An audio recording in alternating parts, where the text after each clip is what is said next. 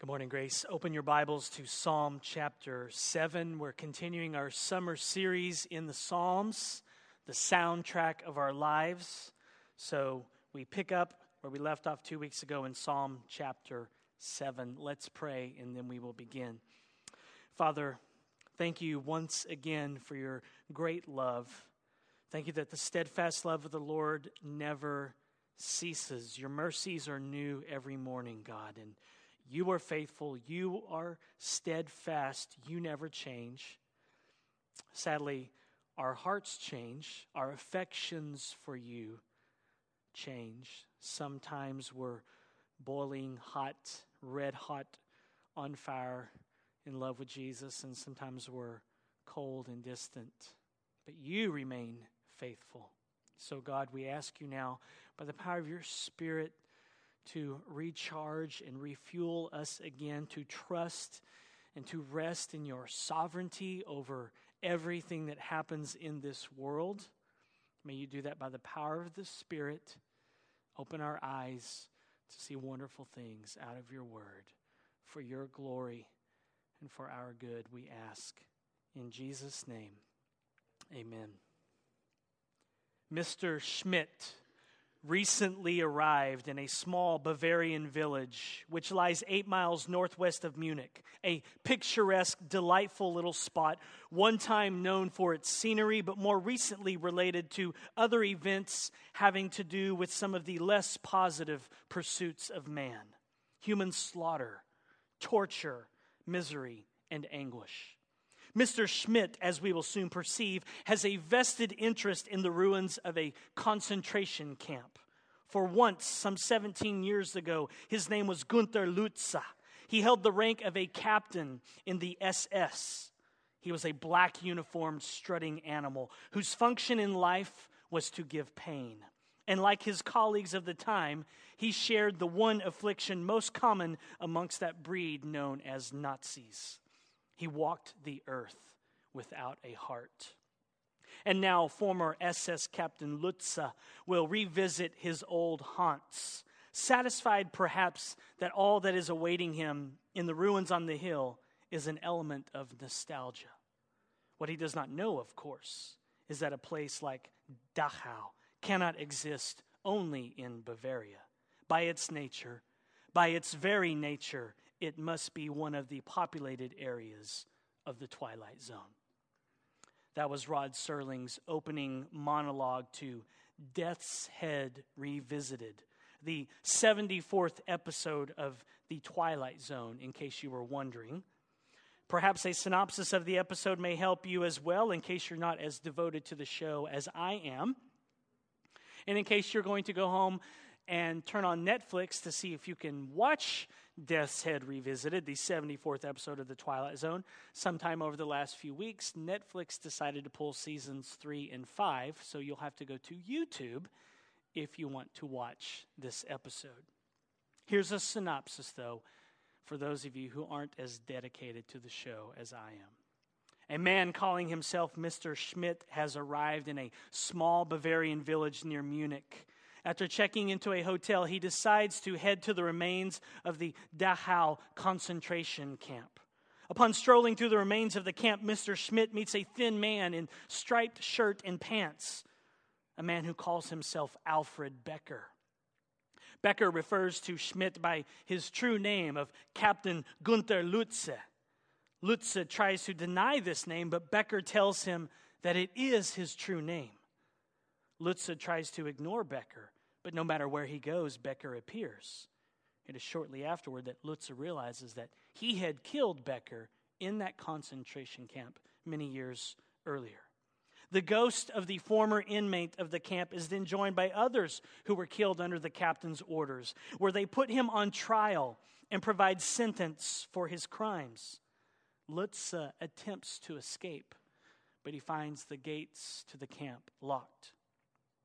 Finally, Becker appears to Captain Lutze to tell him that he has been found guilty of war crimes.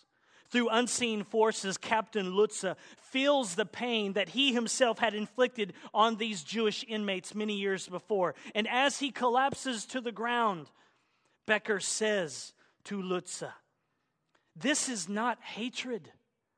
This is retribution. This is not revenge. This is justice. But this is only the beginning, Captain. Only the beginning. Your final judgment will come from God. Lutza is later found at the concentration camp and taken to a mental hospital. As the medical personnel prepared to leave, the doctor who examined Captain Lutza asks about the concentration camp. Dachau, why does it still stand? Why do we keep it standing? Psalm 7 could function as a sister script to the 74th episode of The Twilight Zone. Psalm 7 needs to be in the Bible. We need it to be in the Bible because Psalm 7 stands alongside the Nazi concentration camps to remind us that justice will be served one day, to remind us that judgment is coming. Psalm 7 is in the Bible to tell you that you better make sure you're included in the righteous. Psalm 7 is in the Bible to tell you that there is a final judgment to come and you better escape it. And you can escape that judgment by inviting Jesus into your kidney. If you want to escape the final judgment, escape eternity in hell, then you need to invite Jesus into your kidney. More on that in a moment. But what Psalm 7 is trying to speak to us today, and it's our big idea, is this: trust that nothing gets past God. Psalm 7 is saying you can trust, you can bank your hope on the fact that everything that happens in this world is seen by the all-seeing eye of God. Psalm 7 was written by David as he was inspired by the Holy Spirit to encourage the people of God that no matter what happens in this life, no matter what people do, in the end, justice will be served. From the Christian employee who doesn't get a raise precisely because they are a Christian, to the Trayvon Martins and the George Zimmermans, all the way to the Adolf Hitlers of this world. Nothing will get past God. Nothing.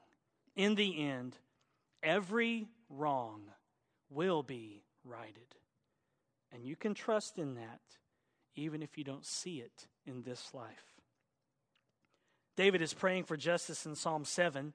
He's bothered by some guy named Cush. You may have noticed that in the heading of the psalm, which says a Shiggaion of David, which he's saying to the Lord concerning the words of Cush, a Benjamite.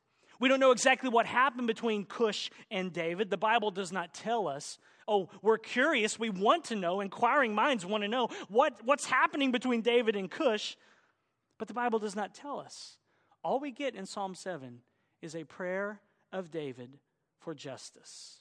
And I think what David says here in Psalm 7 should be enough to comfort our hearts that nothing will get past God, that one day justice will be served. So look at verses 1 through 2 and hear David's prayer. Hear the word of the Lord. O Lord, O Yahweh, my God, in you do I take refuge. Save me from all my pursuers and deliver me, lest like a lion they tear my soul apart, rending it in pieces with none to deliver.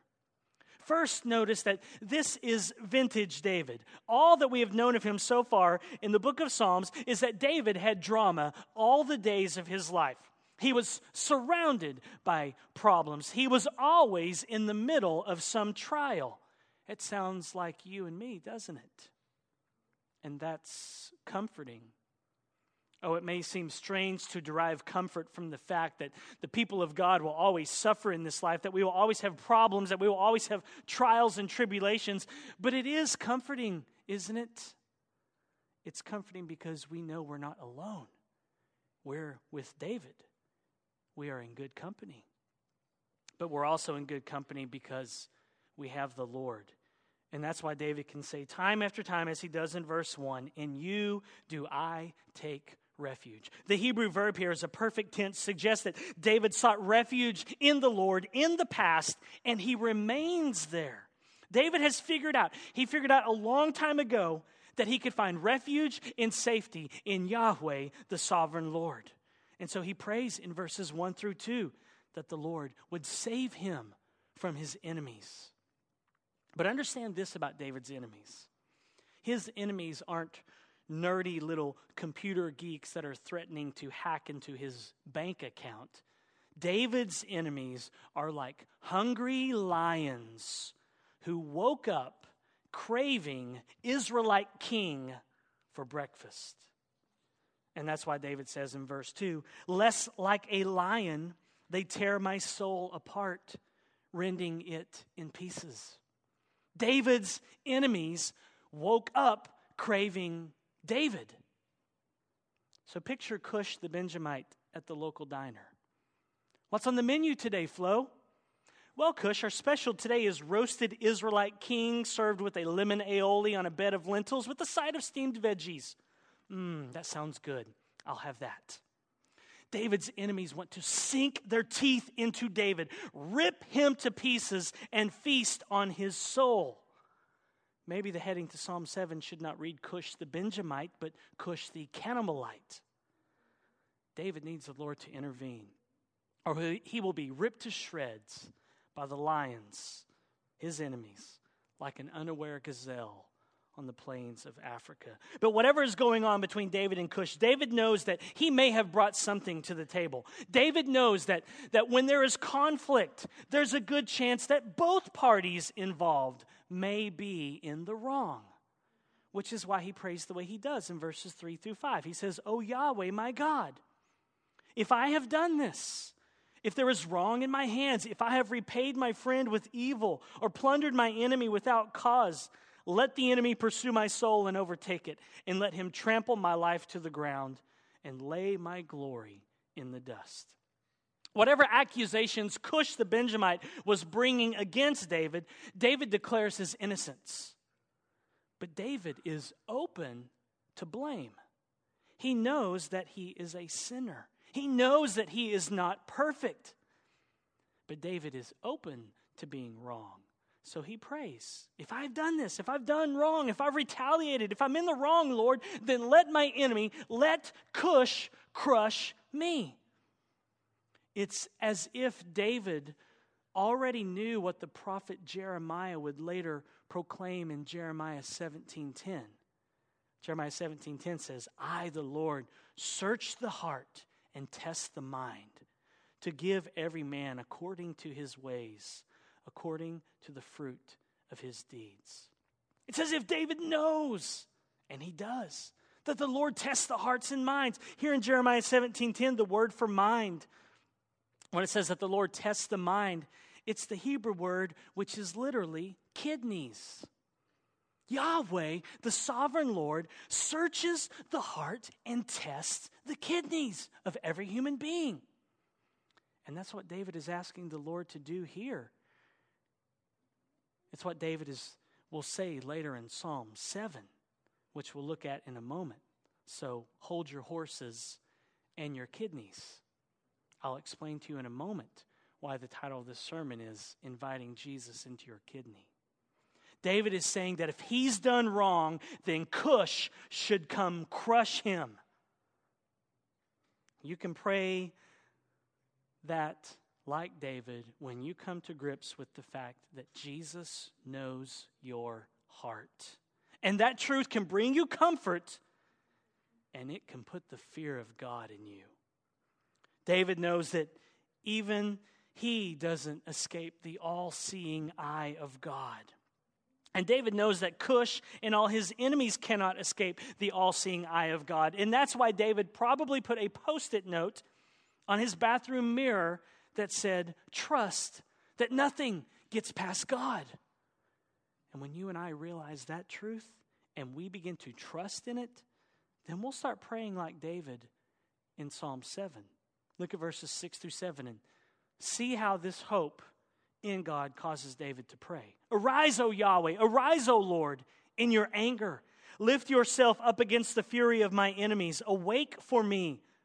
You have appointed a judgment. Let the assembly of the peoples be gathered about you. Over it return on high. You see, there's something about taking refuge in Jesus that makes you pray like this. There's something about understanding and trusting that God has appointed a judgment, a day of judgment, a la Hebrews 9:27, that makes you pray and ask God to get busy judging evil, wicked people now. Arise, Lord. Get up. They're coming after me with fury. Show up now. Start judging these people. Gather them around and lay down the law, Lord. You ought to underline and highlight verses 6 through 7. You ought to put them on a post-it note on your bathroom mirror. You ought to make these verses your life verses. Why? Because it's a gospel promise from Jesus that evil, wicked, and perverted men will be held accountable.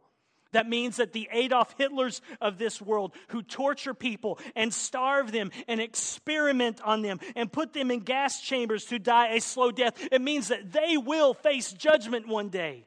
It means that the Herman Gosnells who abort babies alive and then snap their necks to kill them off, that they will face judgment. It means that the monsters behind human trafficking, those who sell little boys and little girls into the sex market, it means that they will face judgment. It means that the greedy financial gurus who cheat and rob people of their retirement and life savings, they will face judgment. It means that the child abuser and the drive-by shooter and the pedophile that lives on your street, it means that they too will face judgment. You may need Psalm 7 someday. You may need Psalm 7 today. You need Psalm 7 because if the decisions and choices that wicked, evil, perverted people make in this world, if they don't get judged by a holy God, then how are your choices any different from theirs? If evil, wicked people choose to do evil and they're never held accountable, if there are pedophiles and drive-by shooters and people selling people into human trafficking, if they're never held accountable, then how do their decisions differ from yours? If there's no appointed judgment, then what they do is no different than you choosing to drink a caramel macchiato at Starbucks rather than your usual caramel frappuccino. If there is no judgment to come, then their choices are no different than you choosing mayonnaise over mustard on your cheeseburger. Psalm 7 comes along in the Psalter in the book of Psalms to say that decisions, choices, and actions matter. Psalm 7 says that it matters if someone does evil. Psalm 7 says that it matters if someone leaves a bomb in a backpack on the sidewalk during a marathon. Psalm 7 is screaming at us to trust that nothing gets past God. Psalm 7 is telling us that we can trust that God will judge every human being one day. But David wants the Lord to get busy judging people now. Look at what he says in verses 8 through 10. The Lord judges the peoples. Judge me, O Lord, according to my righteousness and according to the integrity that is in me. Oh, let the evil of the wicked come to an end, and may you establish the righteous. You who test the minds and hearts, O righteous God. My shield is with God, who saves the upright in heart.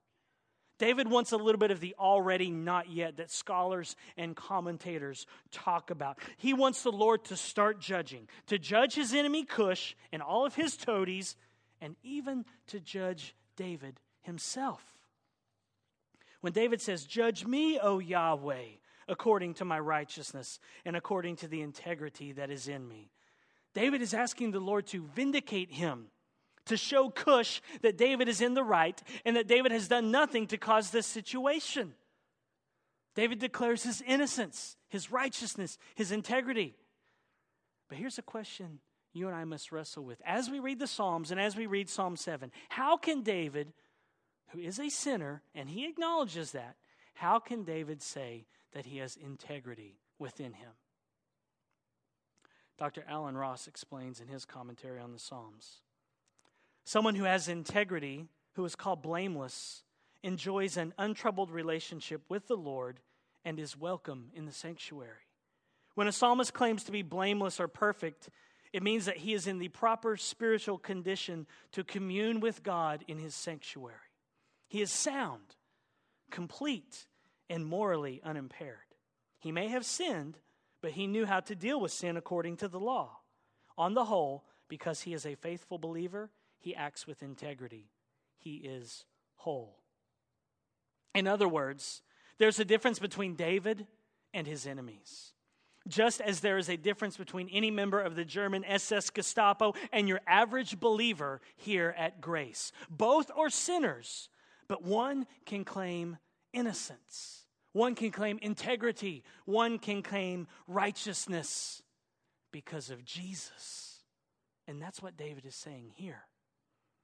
So what is the difference between the wicked and the righteous? How do you tell them apart? How do you distinguish a wicked person from a righteous person?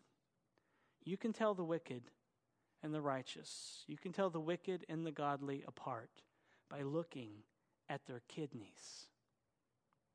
The kidneys are the key. That's what verse 9 says. Oh, let the evil of the wicked come to an end, and may you establish the righteous, you who test the minds and hearts, O righteous God. The Hebrew reads literally, you who test the heart and kidneys. It gets reversed in the English. Mind equals heart in Hebrew, and heart equals the kidney in Hebrew. So the Hebrew reads, you who test the heart and the kidneys. The heart and the kidneys were viewed in ancient Israel as the seat of a person's will, their conscience, and their moral character. So the righteous person is the one who has had kidney surgery. They have been changed, transformed by the gospel in their innermost being. They are made right with a holy God. He is their shield, and He saves them from condemnation and judgment, because He is the righteous God. Psalm 7:9 is saying that if you want to escape everlasting judgment for your sin and your rebellion against a holy God, then you need to ask Jesus into your kidney.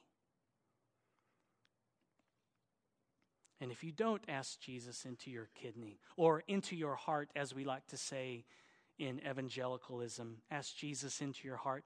Better language would be, if you don't repent and turn from your sins and trust in and submit to Jesus the King, then He will be your judge. And Jesus won't be a judge who sits behind a bench wearing a black robe and holding a gavel in his hand. He's a little bit different. You think Judge Judy is tough? You watch Judge Judy on TV and you think she's tough? Listen to how David describes Judge Jesus in verses 11 and 13. God is a righteous judge and a God who feels indignation every day. If a man does not repent, God will whet his sword.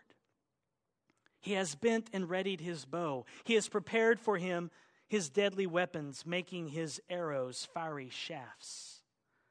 Jesus is not interested in wielding a gavel. No, his weapons of choice are deadly weapons, a sword that he sharpens every day. And this is no plastic sword. He has his bow drawn and he is ready to shoot fiery arrows. Why? Because he's angry. He's angry all the time, David says. He feels indignation every day. He's angry at the evil, wicked men who roam the earth and take advantage of the weak and the helpless. And this may make some of you uncomfortable. You don't want Jesus to be this way. Oh, sure, Jesus, you can have a sword, but make it a plastic sword. Play with your bow and arrows, Jesus, but tell me it's a toy set. Tell me, Jesus, that you went shopping at Toys R Us. I don't want that kind of God. I want a God who will dispense judgment in this life and the next. I want a God who will eternally punish evil men and women. Don't you? I want a God who offers repentance to sinners who have rebelled, and that would be all of us. I want a God who sends his son Jesus to take our punishment, to be declared guilty for us, who absorbs the wrath of God for us. I want a God who takes his sharp sword and plunges it into his son on the cross. I want a God who has his readied bow in his hand and sends flaming arrows into his son on the cross. I want a God who uses deadly weapons on his son for me. Don't you want that kind of God? If you don't, then you need to finish reading Psalm 7. Because Psalm 7 has been beating the same drum for 13 verses and trying to convince us and encourage us and comfort us and strike fear in us and cause us to believe and to trust that nothing gets past God. Judgment is coming and no one can escape it. Every human being has an appointment with God. And you can't call God like you call your doctor or your dentist and say, I can't make it tomorrow. You have an appointment with him, and there's no way to get out of it. Evil, wicked men will not escape. We see that in the remaining verses. Look at verses 14 through 16. Behold, the wicked man conceives evil and is pregnant with mischief and gives birth to lies. He makes a pit, digging it out, and falls into the hole that he has made. His mischief returns upon his own head, and on his own skull his violence descends. These verses should warn you if you don't repent, or give you encouragement if you are a disciple of Jesus. They are reminding us that it may take a while. It may seem like evil men are getting away with things as they dream up evil, as David says, as they get pregnant and give birth to their evil plans. But David is saying they can't hide from God. Oh, sure, they do their evil deeds. They kill people, dispose of bodies in graves that they have dug. They burn them up in gas chambers and concentration camps, and they bury them. But they can't hide. They're just digging their own graves. And while they're digging their graves and shoveling dirt, Jesus will show up and shove them in. All the sin and evil that they dream up in their brains will end up cracking their skulls in the end. Doesn't that encourage you? It should. It did David. It should encourage you that those who do evil, wicked things in this world, that they're not going to get away with it. It encouraged David. Look at verse 17. I will give to the Lord the thanks due to his righteousness, and I will sing praise to the name of the Lord, the Most High. When you take refuge in the God of Psalm 7, it kind of has a way of turning you into a singer. When you take the truth of Psalm 7 to heart, or should I say kidney, then you will sing praise to the name of the Lord, the Most High. When you take the truth of Psalm 7 and you rub it into your pores, you can't help but give thanks. And if you've never invited Jesus into your kidney, into your heart, you might want to do that right now. You might want to ask God to forgive you and to trust that Jesus lived the life that you could never live and that he died the death that you deserve because you are born an evil, wicked person. That's how you escape eternal punishment. That's how you're safe at the final judgment when you stand before God. You turn from your sin and you trust in Jesus. That's how you invite Jesus into your kidney. You overcome at the final judgment because Jesus overcame through his life, death, and resurrection. And so Revelation 12:11 can be true of you today. And they have conquered him by the blood of the Lamb and by the word of their testimony, for they loved not their lives even unto death. You can be safe at the final judgment and have Jesus stand there for you and say, I've taken care of everything, Father. Psalm 7 has taught us that the wicked will not escape. They will get away with nothing. They dig their pits and then they fall into them. Justice comes along and knocks them down into the pit that they have been digging. They are digging their own grave, their own eternal grave. And into their grave they will go. They will go where they have buried their conscience. God will see to it. Nothing gets past God. And that's what Psalm 7 wants you to know. And that's what the Twilight Zone wants you to know. The doctor who treated Captain Gunther Lutze at the end of Death's Head Revisited asked about the concentration camp. Dachau. Why does it still stand?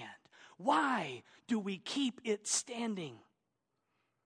So why do we keep concentration camps around? Why don't we destroy them? Psalm 7 helps us to answer that question. It's why we turn to Psalm 7 and delight in the God who has a sword drawn and is ready to shoot fiery arrows at the wicked and execute justice. Perhaps it's worth concluding this sermon with Rod Serling's closing monologue. He concluded the 74th episode of The Twilight Zone with these words. So if you don't mind, I'd like to give him the mic because he says it better than I can. There is an answer to the doctor's question. All the Dachaus must remain standing. The Dachaus, the Belzens, the Buchenwalds, the Auschwitzes, all of them. They must remain standing because they are a monument to a moment in time when some men decided to turn the earth into a graveyard. Into it they shoveled all of their reason, their logic, their knowledge, but worst of all, their conscience. And the moment we forget this, the moment we cease to be haunted by its remembrance, then we become the grave diggers. Something to dwell on and to remember, not only in the Twilight Zone, but wherever men walk God's earth. Let's pray. Father, Psalm 7 is such a heavy psalm because we know that we're born wicked, evil people, and it's only by your grace that you saved us, God. But it's heavy because we know many people who don't give a rip about you. And they don't delight in you, and they don't treasure you. And it's heavy too because, God, there are people here who have suffered at the hands of evil, wicked men and women. And they struggle with this every day, wondering, will justice ever be served? It's heavy, God, because there are people involved with human trafficking, abortion, pedophiles, drive-by shooters, greedy financial people. The list goes on, and our heart is heavy because of the way sin has wrecked this world. So would you give your grace to those who are struggling to forgive people, your grace to those who are struggling as they wait to see justice come. We do ask you, Father, catch those wicked, evil people in their traps, those who sell human beings like they're a product, those who kill unborn babies. Stop them in their tracks. Push them into the graves that they are digging, God. Come and bring judgment, we ask. We want them to know you, to turn from their sins and trust in Jesus, God. But if they don't, we want justice. So it's a heavy psalm. But God, it's a hope-filled psalm. That for those of us, and that's all of us who are born wicked, evil sinners, we deserve your wrath, your judgment. We deserve eternity in hell forever. And yet by your grace, you look upon the life, death, and resurrection of your Son, and you say, my justice is satisfied.